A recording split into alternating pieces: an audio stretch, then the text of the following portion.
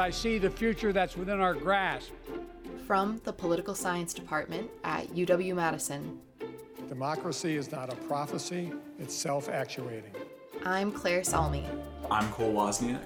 And I'm Fiona Hatch. This is more work than in my previous life. I thought it would be easier. This is 1050 Bascom.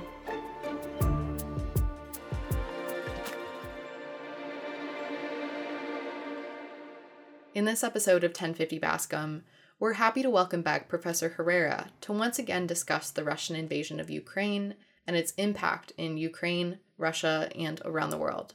We first interviewed Professor Herrera back in April to discuss the initial stages of the invasion and the shockingly strong Ukrainian response.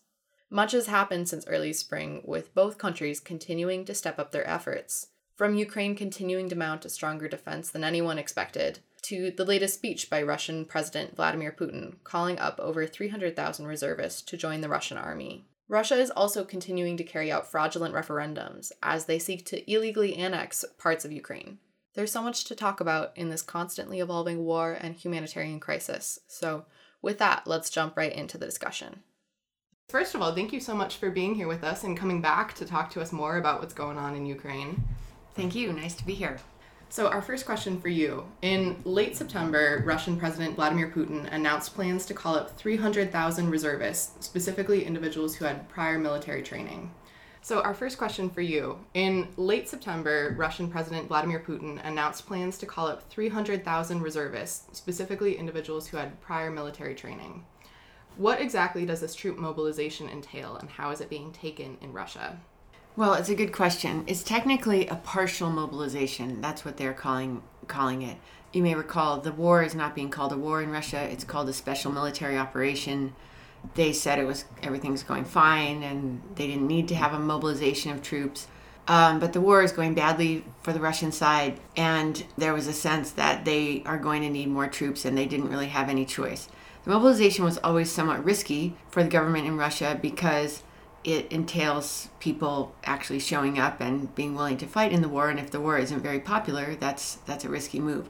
So Putin called for a partial mobilization, and it's initially focused on people who had prior military service under certain ages, but it has resulted in a pretty large exodus of people. If you think of how they may protest something, we can think of, in political science, we have a framework of exit, voice, and loyalty. So you could protest the war, you could show up and do your duty, or you could leave the country. And people are leaving in droves. There's estimates of between 200,000 and 700,000 people having left just in the last week. Wow. And where are they going?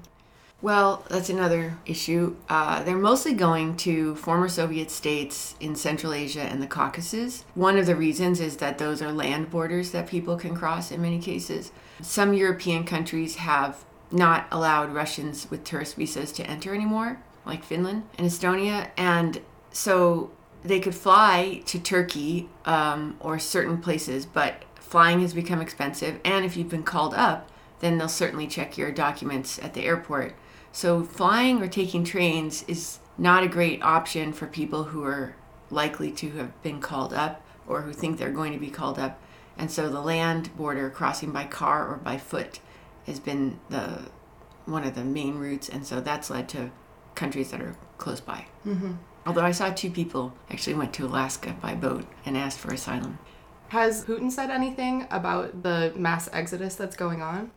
No, and it's hard for them to comment on it because it sort of acknowledges that the war is unpopular and that this mobilization may not work. So the exodus is sort of problematic, but on the other hand, you're having people who are against the war leave the country. So in terms of who's left, that leaves people who are really against the war not there. So they typically were not against dissidents leaving. Like they would have loved if Alexei Navalny, for example, who's currently in jail, if he had stayed out of the country, that would have been great.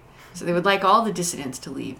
But this number of men of fighting age, that's not who they had in mind. Mm-hmm. And the other side of it, I should say, is that even for the people who have shown up, there's lots of videos now circulating of the training camps or training areas. So you show up for a mobilization and you get sent somewhere. And these are like open fields with people with backpacks, fire, like open fires, like people eating food that they brought themselves, like getting no training, no uniforms, no money, nothing. And there's a lot of disgruntlement among those people who are the people that were willing at least to show up. So how are the people in Ukraine, the leaders, troops, and civilians, how are they reacting to this news? And what might this mobilization end up meaning for Ukraine? Well, I think the Ukrainian side is focused on surviving, for one thing. I mean, people in the western part of the country are trying to live normal lives, even though they are threatened by bombs every so often, even in Kiev recently. The people closer to the front and the military side of the Ukrainian operation, they're focused on winning back territory. So they've made huge gains in September and even in just the last week in taking back parts of Ukraine around the Kharkiv Oblast and now around Kherson. And you see news of these strategic cities like Liman, etc. So I think the Ukrainian military side is focused on their strategy, which is to disrupt supply and logistic lines by Russians, and then after they feel they've done enough of that, to move their forces in. So I don't think they're focused on the mobilization per se, other than acknowledging that the same problems plaguing the Russian army fighting in Ukraine, which is namely low morale, bad management, incomprehensible planning or lack of planning, those same problems you can see in the way the mobilization is being carried out within Russia. But I don't think they're particularly focused on that so much. So do you think that this mobilization won't end up impacting much of Ukraine's takeovers and takebacks of their territory? Well, even the pro-Russia people on TV in Russia and the, let's say, party of war hawks in Russia are saying at least 2 months to train those troops. On the Western side, lots of military analysts have said that's not going to be enough. You can't change a whole culture. It was Mark Hertling said that. You can't change the whole culture of the Russian army in 2 months. So 2 months is unlikely to produce a new, efficient, organized, high morale fighting force that they would need. But even on the Russian side, they're acknowledging it will take some time. But the other thing I would say is that the normal strategy for the Putin regime is to lie about things, to manipulate data, etc. So that works for elections, for example, in the sham referenda, to say 98% of the people voted in favor, 97, etc. But if they just lie about, oh, look at all these people signed up, that doesn't actually give them trained fighters to add to the war effort. So they can't really lie their way out of this by saying, yeah, the mobilization is going great, we got all the people we needed. I mean, they're certainly going to say that, but that's not going to produce the results that they need. So this is a somewhat different challenge for the regime, because they actually need literal support of these hundreds of thousands of people to join the effort. Maybe in light of that, does Ukraine have more reason to be optimistic about these ongoing Russian attempts to take over the country than they did when the war began last spring? And what do you think the likelihood of Ukraine's survival looks like right now? Well, I've thought, to be honest, I was wrong about the invasion, because I thought that it would be a disaster for Russia and that Ukraine would win. I still think Ukraine will win. It's interesting. A lot of military analysts, based on the constellation of forces by the Russians, predicted an invasion, but they also predicted a quick victory by Russia. The Ukrainian side has always been totally motivated in the sense of an existential war. Like, if they do not win this war, they do not have a state and a nation. So the Ukrainian side has always been incredibly motivated. And they've also shown that in addition to just the moral sentiment and the motivation, they've also been effective at fighting alongside with Western support in terms of weaponry. But I think the Ukrainian side has been convinced of its victory for a long time, but they're even more convinced of the victory at this point. I think that given the way the war has been fought all these months, it doesn't, the possibility of a huge turnaround in the way that Russia operates seems more and more unlikely. And the strategy of Ukraine, as I said, of first targeting supplies and logistics and then moving in, seems like they're going to continue that strategy all the way to the pre-2014 borders. So I think Ukrainians are optimistic about winning the war, but they're paying a price every single day with people being killed, with buildings being bombed. And so it's not exactly happy. You think you're going to win, but it's going to be very, very costly. when you look at the size of the cities, like if I'm not mistaken, I think Mariupol is 700,000 people. And you look at the level of destruction and you think of how many people could leave. Or Kharkiv is like over 1 million people. So when you have cities that are that big, how many people can leave a city? How many people, some people it's easy to leave. But let's say half. Let's say 3/4 of the people evacuated. In Kharkiv, or let's just take a city of 1 million, or I don't know that there's that many more cities of 1 million people besides Kharkiv, but if you have a city of that size and 75% of the people leave, that's still a lot of people left there. And there's issues of food, water. The people who don't leave tend to be in poor health or poor economically, so they don't have a lot of reserves of food, money, etc. So there's a lot of people. Ukraine is 44 million people. That's 15% of the territory. So it's obviously not exactly evenly spread out, but there's lots of people in those areas. So when you see the bombed out cities like Mariupol, you think there have to be lots of civilian casualties, even related to just somebody in their apartment that needed food or medical help that couldn't get out, not to mention people whose apartments were bombed or people hit by shells. So I think the numbers are going to be staggering because of the high number of people living in those areas. So what do you think the situation in Ukraine will look like even if they were to win the war? Well, I think first they're going to take back the territory. So there's going to be Ukrainian control of all of the former borders of Ukraine, that is the Donbass, eastern regions, and Crimea. I think that's one thing, is that there's not going to be Russian troops there. I think they're going to be forced to prepare for continued aggression from Russia as long as Putin or a Putin-type regime is in power. And I think that that's going to entail discussion, agreement, etc. with other European countries and NATO about how that defense is going to work. And then there's going to be, a massive need to rebuild the country. I mean, one thing I said to my class is, if anybody ever did home repair, you think of like, how much does it cost your household to, say, redo a bathroom or, build a porch? So there's just massive amounts of buildings that need. How much does it cost to build a school? Like, we have referenda in Madison for money for adding on to schools, etc. Like, think of like all these like normal things on a massive scale. Like, where is the money going to come from? On the plus side, I think that there is a lot of international support for Ukraine, and so they're going to get a lot of support. But it's going to be very costly on an individual and a state level for rebuilding. But I think Ukraine is going to become part of the European Union. I think the NATO question is still a question. But, I mean, I think for Ukraine, it looks relatively clear. They're going to become part of Europe. It's going to be massively expensive to rebuild, but they are going to rebuild, and they'll be a normal country. I think for Russia, it's a much less clear picture of what any path to a normal life is going to look like as long as the Putin regime is in power.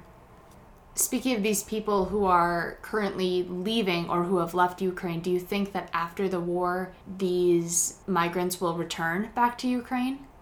Yeah, I think a lot of people will be interested in returning to Ukraine for a couple of reasons. I think people are going to return to Ukraine because they see the prospect of a future that is okay there. So there's a nationalist motivation, I think, that is part of it, that Ukrainians have become united around the maintenance of a Ukrainian nation, Ukrainian state, and an inclusive Ukrainian nation of different kinds of people. So I think that's one thing, but also, I mean, you could be very in favor of your country, but then you see like, wow, like the country's still at war, there's no food, my family isn't going to be able to survive. So that may make you leave, even though you're, motivated by nationalism. But in the Ukraine case, I think that when the war ends, people will be motivated to come back and to try to help rebuild. I don't know if the same is the case for this Russian exodus, for example, because if you're leaving because of threat from the regime, you're certainly not going to go back until the regime is gone. And in terms of the economic opportunities, that looks very dim right now for Russia. Speaking of the Russian lack of support for Putin right now, how are the Russian people reacting or protesting these decisions that the Russian government is making right now? Yeah, so this is a really big question. What do the Russian people think of the war? I just actually did a lecture on this last Wednesday in my class, looking at public opinion data. And the big problem is that the regime has cracked down on dissent very severely. they are arresting people for posts from 5 years ago on Facebook. They arrested a guy, or they searched the apartment just a couple days ago, this guy Shpilkin, who was involved in the 2011 election fraud analysis of elections in 2011. So they're targeting all kinds of people. You're not allowed to say that the special military operation is a war. So in this context of both fear, new laws punishing dissent, when you have public opinion polls, I think any normal person who is remotely against the war or uncertain would not answer. And most of the public opinion polling agencies, the two big ones, Levada and Bitzion, they no longer publish the non-response rate. So they no longer say how many people are not answering.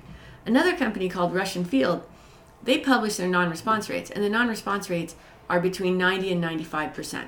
So they call 26,000 people, and for every completed call that they make, 13,000 plus people do not answer.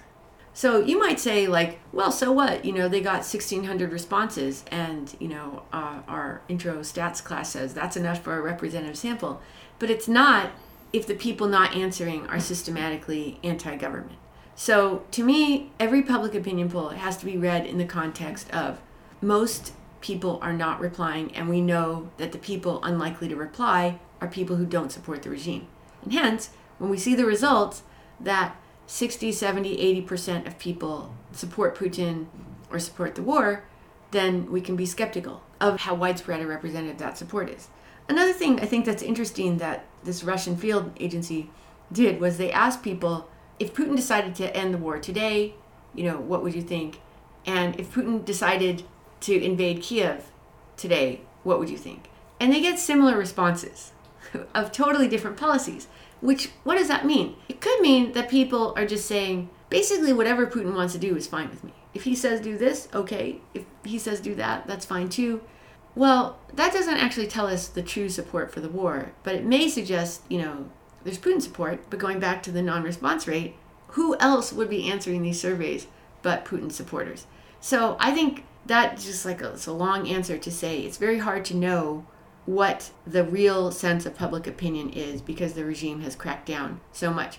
But besides polls, we can look at actions. And that's where I think the mobilization is helpful, in that the exodus of people certainly shows that there's a lot of people who are not in favor of the mobilization.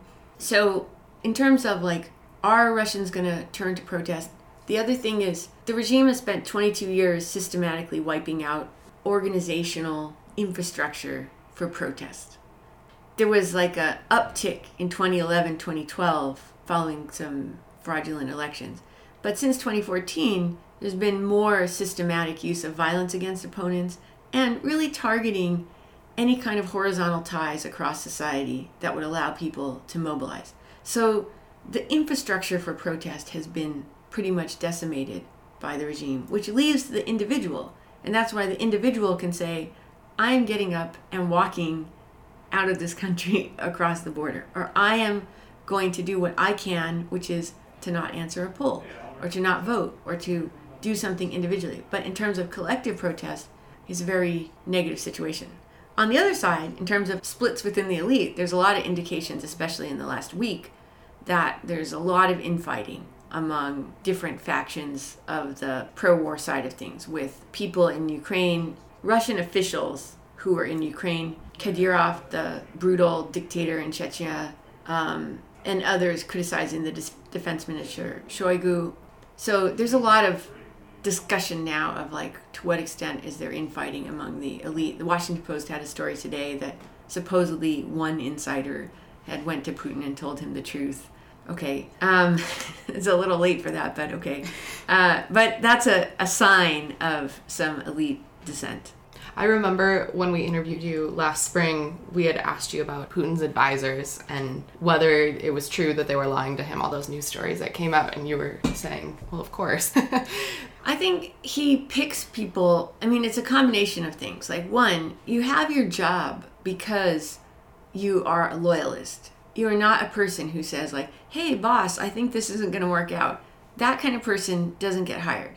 So people who tend to agree with you are the people you hire. And then they don't necessarily change their mind about how to behave when things are going badly. They try to fix the situation, but at this point it's looking very dire for Russia in Ukraine, in my opinion. And so certainly the call for mobilization was a switch in policy, and somebody had to have said this was necessary. So I think the people surrounding Putin, we would expect them to generally be loyal, to generally not bring him bad news. But on the other hand, this is threatening to the regime if things keep going the way that they are. And so, like, at some point, maybe people feel they have to tell him something. Mm-hmm. Would you still categorize, knowing what we know now compared to last spring, would you still categorize Putin as a pretty irrational actor in this situation? I think that's a big question that we don't really fully know the answer to. And I think, for example, that gets to the issue of the nuclear weapons use. Mm-hmm. What would Putin do if the Russian army is not able to maintain control of that territory, which it looks increasingly unlikely? So would he just say, like, oh, well, this didn't work out, like, whatever, we'll try again next year, and retreat and leave it at that? Would he say, we need to use some kind of tactical nuclear weapons in order to stop the Ukrainian forces? So even though we're going to get pushback from that, we're going to do that. Why would that be unlikely is that NATO and the US have signaled that there would be a very strong response if any kind of nuclear weapon would be used, and most likely a conventional response. So if you were rational, you would say, well, if I were to use a nuclear weapon, I would see this massive conventional response from NATO, which would make it even less likely for us to win this war, and so I wouldn't do that. But there's a punitive aspect too. I mean, Russia could pull back its troops and just decide that they've lost, but they're going to punish Ukraine anyways. That would be not rational because they would also get some kind of response. So it's just unclear how far the regime is willing to go. I mean, so far they've shown there's very little constraint on what they're willing to do. On the other hand, this also could be bluffing because there's no signal so far that Russia has changed its nuclear stance in terms of getting anything ready, like all the ways in which we monitor what they're doing with their nuclear weapons. Nothing has changed in that regard, and so that makes a lot of people say they're not actually preparing to use a nuclear weapon, and that would be rational.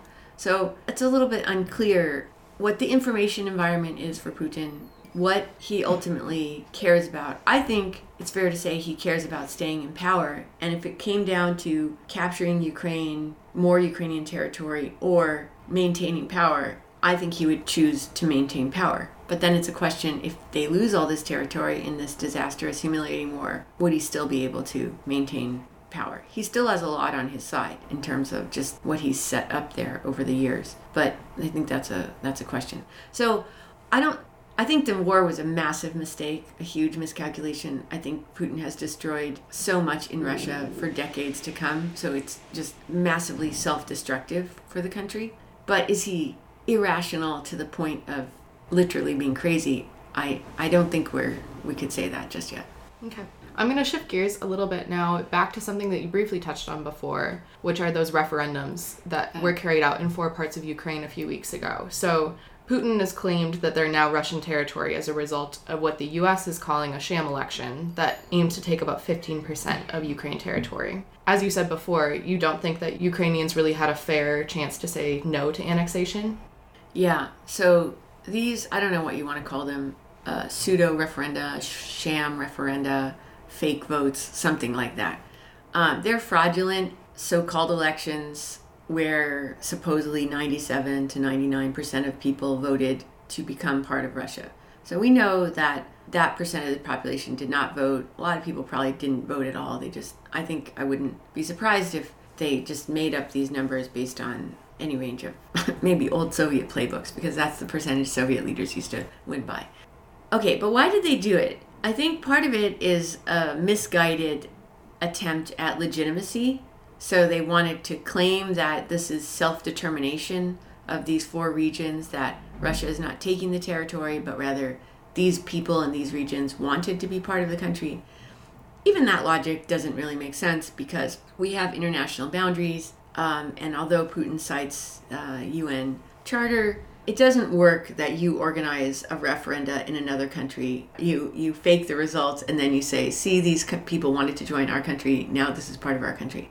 So no other states have recognized the legitimacy of these referenda, and they're unlikely to, because even semi-allies like China, for example, has absolutely zero interest in recognizing referenda and sovereignty of parts of a country's territory. China faces obvious threats in Tibet and Xinjiang to its rule, and that's the last thing it's going to do is say, let's have Kazakhstan organize a referenda in Xinjiang and ask if the Uyghurs want to be part of Kazakhstan instead of us, and then we'll recognize that. Like, no way. China's never going to go for that. And even countries like Serbia that have been Russian allies, they're not recognizing it. So no one is recognizing these referenda. It was, I think, a weak, pathetic attempt at international legitimacy that I think anybody could have said, that is not going to work. That's a dumb idea. But they did that anyways.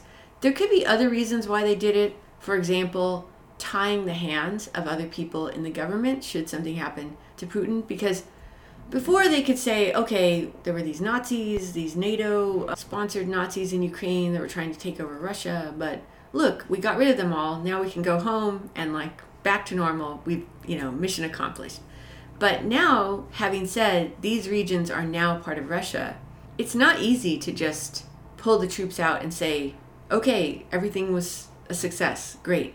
So I think that may have been one of the strategies, is to commit people in Russia to continuing the war, because it's hard to change that now. On the plus side, something I think that's interesting is he's made these 4 regions equal in some ways to Crimea. So before, I think at the beginning of the war, lots of people thought, well, Crimea is kind of different because Crimea was annexed, it became part of Russia, it has all this pro-Russian sentiment, so maybe we need to go back to the February 24th borders, where Russia pulls out of everywhere except for Donetsk, Luhansk, and Crimea. Then we can have some peace. I'm not saying I advocated this, but some people might have said, let's return to the February 24th borders, reconsider Donetsk, Luhansk, but Crimea is pretty much part of Russia.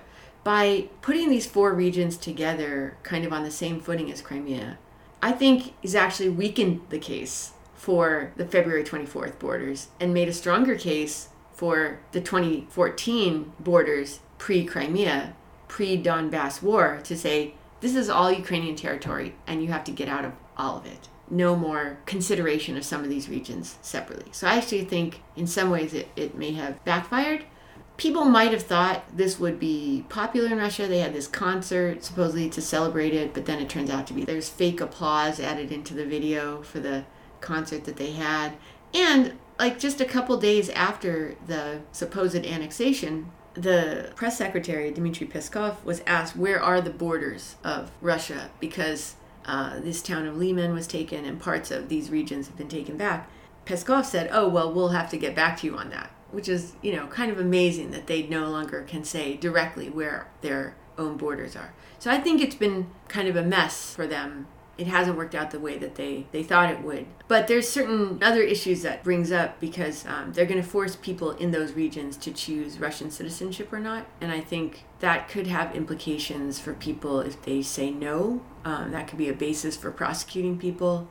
But possibly none of that's going to matter if Ukraine takes back the territory. But if Ukraine doesn't, as it goes on, then I think those people in those regions are at great risk.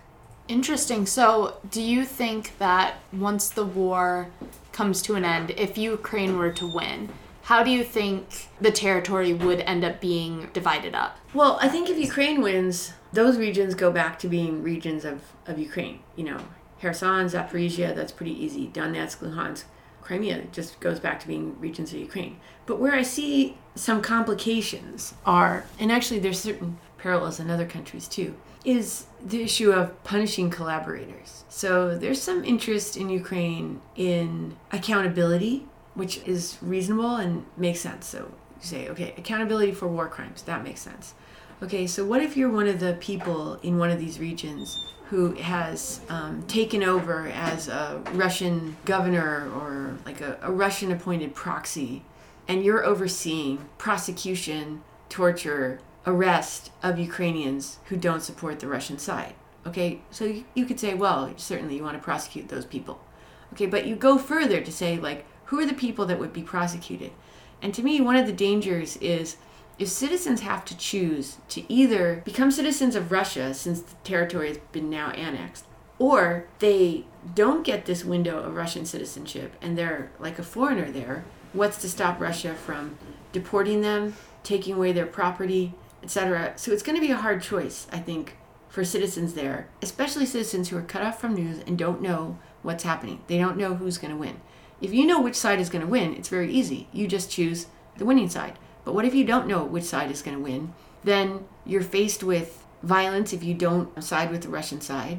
And then you end up being a person living in that region who chose Russia, and that could put you in big jeopardy. There is a subsequent Ukrainian victory. So I think the annexation and the citizenship choices that Russia is forcing on people is actually kind of dangerous. Maybe I'm overthinking it, and everyone's just going to ignore these kind of forced choices in this situation, and it won't be a problem. But I think the annexation complicates matters for people living there in ways that we don't really fully understand. That could all be mitigated by Ukrainian victory in those areas, and won't have to worry about it. But I have some concerns about the people there and what's going to happen to them.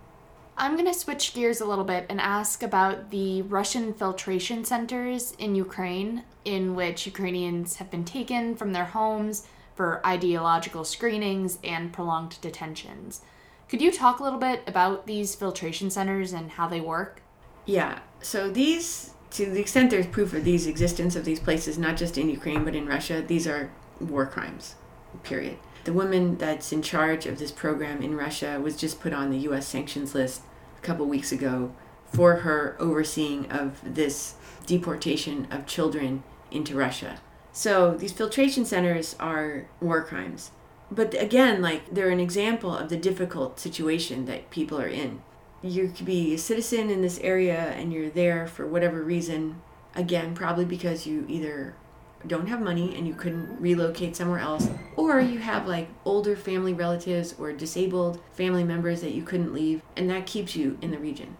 The Russians come in, and the ideological screening, first of all, they're looking for men. They're looking for any sign of support for Ukraine, including tattoos and things like that, prior military service. We don't know a lot because the Russians are controlling that territory, but there's reports of men being detained, arrested, tortured, etc. But let's say you're not taken to a detention or torture situation and you're in one of these filtration centers and they tell you, okay, well, it's either arrest here or we're putting you on a bus going into Russia.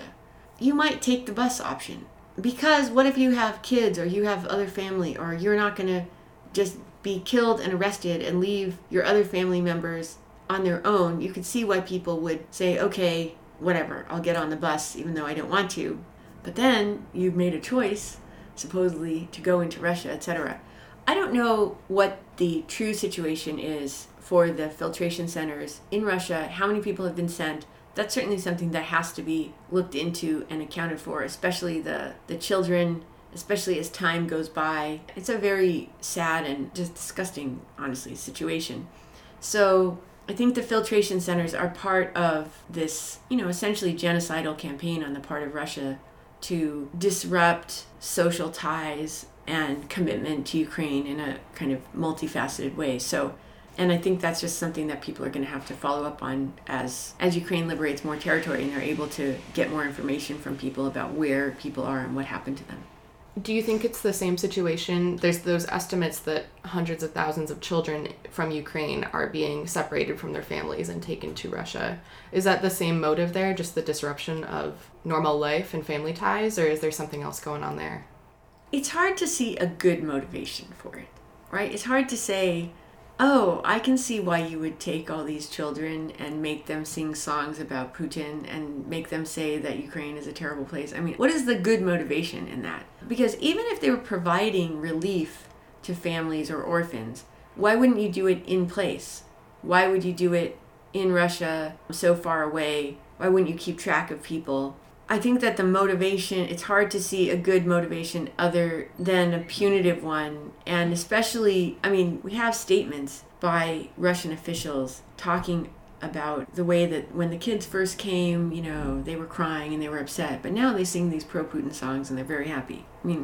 Really disturbing. So, that's hard to see as not kind of re-education in the worst sense of the word.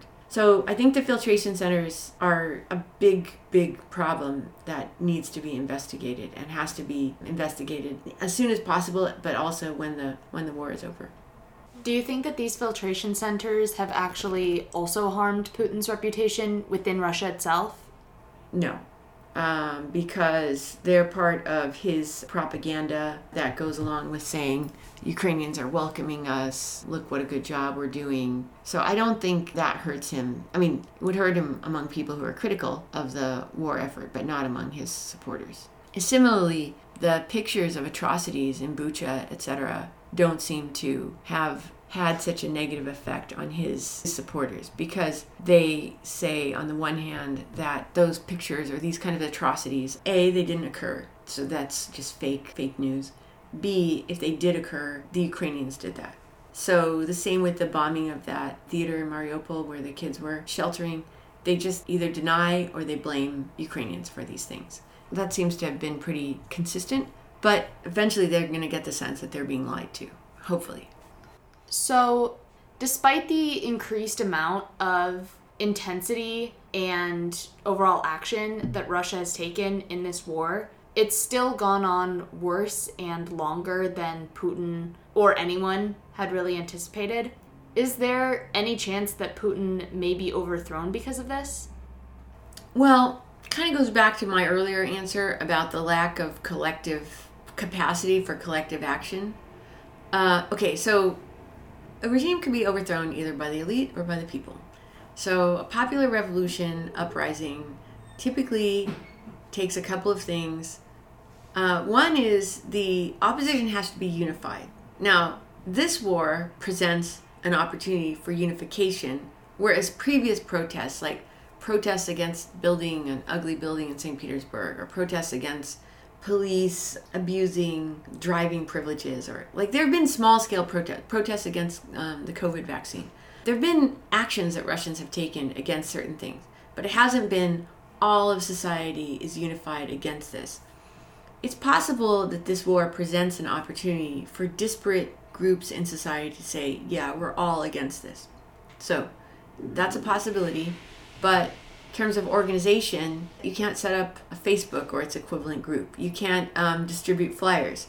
You can't do a lot. I mean, you can use Telegram. That's one thing you can use. But everybody's at risk if they're doing any kind of organizational activity. So I still think likelihood of popular uprising remains low as long as they continue to use violence. However, a lot of the regime control depends on fear. And Alexei Navalny, who's in prison, I mean, he said many times, look, people, come out. They can't arrest all of us. And that's true, but you don't want to be the person arrested necessarily, especially if you have people depending on you. So the regime relies on fear and a belief by everybody that this won't work and that they will just be subject to individual arrest or something like that. But that could dissipate. I mean, more and more people could be convinced that actually they can make a difference, they could do something. So I wouldn't say it's a zero chance. It's just that right now the regime is still in control in terms of the fear narrative and the use of violence, and that would have to change, I think, for people to be willing to risk more, to act collectively. On the other hand, the other way in which the regime is overthrown is through some sort of coup or split within the elite, which is also more common in terms of like events around the world. Coups are more common these days than social revolutions. So a coup is possible, but then we go back to the fact that Putin has put in place people who are unlikely to oppose him, people like Dmitry Medvedev, whose like core personality is being a sycophant.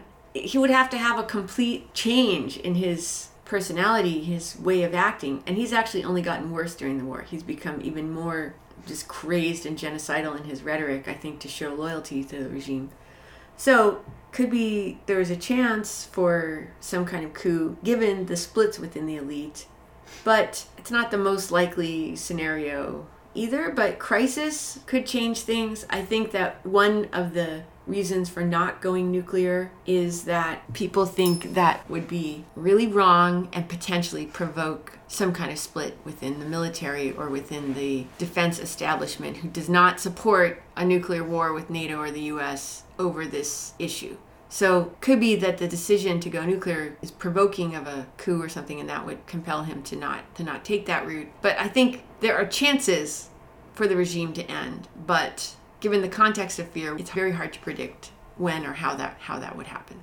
Biden has had some pretty polarizing takes on this in the past couple days. Do you think that's just for his own political gain? No, I think that is Joe Biden kind of speaking honestly about the situation. Just like when he said previously, Putin has got to go. And then everybody said, oh my God, he's talking about regime change. No, that was just what popped into his head, which is what everybody thinks, that Putin is a disaster for the world. And as long as he's in power, he is a major threat to European security, even to American security. He's a huge, huge danger to the world. So I think Biden, in that instance, was just kind of saying what everybody thinks, even though I'm not saying, oh, I support regime change in the sense of the Iraq or Afghan wars in terms of sending in U.S. troops. It's just a reflection of Putin is a really dangerous, untrustworthy actor.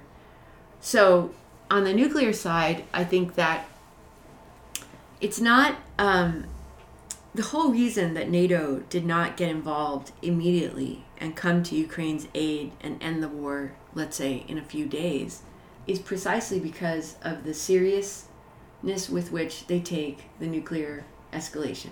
So from the very start, the US and NATO wanted to support Ukraine, but were seriously concerned about escalation, and that's why NATO didn't get involved. That's why NATO provided assistance in a limited way and has kept doing that.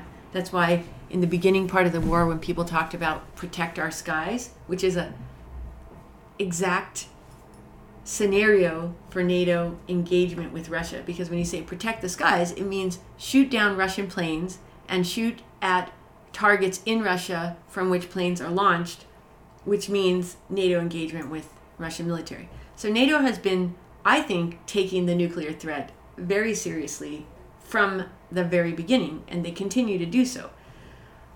So in that sense, I would say Biden was not dismissing the threat by Putin.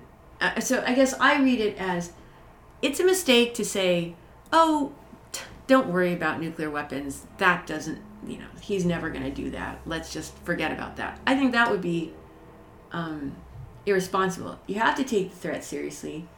And the stakes are incredibly high for NATO engagement. And that's why it's so hard for NATO to figure out exactly how to support Ukraine in a way that doesn't lead to that. So that's my interpretation, is that that it's a very high danger. But, other nuclear experts will happily discuss the ways in which this current crisis is similar or different from the Cuban Missile Crisis. And I think there's a lot of differences. But there are certain similarities, and I think that's what Biden was picking up on, in that we're not having serious conversations a year ago about, if Russia were to use nuclear weapons, what kind of nuclear weapons would they use and where? I mean, we weren't having those kind of discussions. Or exactly what should the NATO response be to a nuclear strike by Russia? I mean, normal people were not discussing that just over coffee. So we are in a heightened state of threat, in my opinion. But I still don't think a nuclear exchange is likely. I still think it's very low probability. But I do think everyone has to take it very seriously. And that has been what NATO has been doing. Mm-hmm. Is there a possibility here of like a Tom Clancy style assassination narrative happening? Or would it not even matter if it did because of the regime that Putin set up? I mean, a lot of people have said, the best thing that could happen for Russia, actually people have said this for years, would be for Putin to die. That's like the most polite way to put it. Mm-hmm. Not that, it's his birthday today, by the way. Oh, how Or old is he? kind of like 70. He just turned 70. Oh. Some people thought, he's doing this war as like a birthday present to himself, solidify his legacy, etc. A lot of discussion of his potential health problems, etc. But I think, despite everybody hoping in the West for health problems for him, maybe not the more nice, generous people, but despite discussion of that, he doesn't look at the moment to me. Like, we don't know what his situation is, but he's still alive for now. Could he be assassinated? Well, what about those long tables when he first announced the war? Like, what was that about? He's been shown closer to people lately, including those 4 leaders of the four regions of Ukraine that he shook hands, the supposed leaders, his appointees in those places. Okay, so he was kind of like near them, so that suggested something. But I think he's pretty careful and probably, takes the potential for assassination seriously. So, yeah, he could be assassinated, but I don't think it's particularly likely. One last bigger question for you. Last time that we talked to you last spring, we discussed sanctions a lot. I'm wondering, is there any updated evidence on how well the West's economic sanctions are working? And has the West remained consistent with sanctions in the past couple months? Yeah, the West has been consistent with sanctions. I think sanctions are having and are going to have a long-term, really significant negative impact on Russia. But there's 2 things that have happened more recently. One is that a lingering problem with the sanctions is that Russia gets a lot of its money from exporting oil and gas. And while Western Europe is a big consumer of gas and oil, and they have been trying to reduce their purchases, some have, like Germany, that's going to continue. So that's taking some time, but the reduction in purchases of gas and oil is taking time. Just recently, European leaders in the U.S. agreed to these caps on oil prices, and then our ally, Saudi Arabia, just announced yesterday that OPEC Plus is going to not go along with those. They are going to cut production in order to make prices go even higher. And so that's working against us quite directly and supporting Putin very directly. So the reason for the issue of production and prices is that the money is going into Russia. So the money is helping to fund the war, and reducing the funds going into Russia are necessary to reduce the Russian capacity for fighting the war. But that's taking some time to figure out how to reduce the energy dependence on Russia. And if you just let prices rise, if you buy less but prices go up, it could cancel out the effects of buying less. If you buy less, prices should go down because there should be more availability. But if other countries cut production, that could boost prices again. So that's one of the problems. I think that's somewhat short to medium term in that the energy loophole needs to be addressed, but I think people are working on that. The other is ways in which China has helped Russia evade sanctions on things like microchips, and the U.S. just announced that they're going to crack down further on that. So I think the sanctions coalition has not wavered, and it's only going to ramp up. And I think the oil and gas long term is going to be a problem for Russia because Europe is no longer going to go back to business as usual in terms of dependence on Russia. But there could still be more on sanctions. I still think more should be done on sanctions right now because it's a critical phase in the war. And so I personally would like to see more happen quickly. So I recognize that we've kept you here for a while. So as we wrap up here, is there anything else that we haven't talked about that you think we should? I think the only thing that we haven't talked about that I think is one small question mark that I have is that so far in the course of the war, I think support for Ukraine has been bipartisan. Even though the United States is polarized, even though it's an election year, there's been both very strong Democrat and Republican support for Ukraine. Recently, I have seen some signs of partisanship creeping back in particular, a Pew Research poll showing that people who identified as Republican or lean Republican were more likely to say we should be doing less for Ukraine. So like a little bit of a gap there. Some other partisan organizations, CPAC, Tucker Carlson, of course, have been critical of Ukraine. So I think we have been lucky up until this point that this has been a nonpartisan issue, but I have a little bit of a question mark going forward of how long the bipartisan support will last in the U.S. and what would need to be done to shore that up, to not let it fall victim to polarized discourse and things like that. So I guess that's something I think we need to watch out for in the U.S. But otherwise, yeah, I think we touched on a lot, and I guess I just think as a closing thing, it's just incredibly sad and really horrific time for people in Ukraine that are having to deal with the war on their own territory with their own family, friends, relatives, etc. So So my heart goes out to them. The reality of a situation like this can definitely get lost in the news cycle. So thank you for that. That's all we have for today. Thank you so much for being with us. You're welcome. Thank you. For more information on 1050 Bascom, visit polysci.wisc.edu and search for 1050 Bascom. The podcast is edited by Claire Salmi, Fiona Hatch, and Cole Wozniak, and is produced by Amy Gangle. Thanks for listening.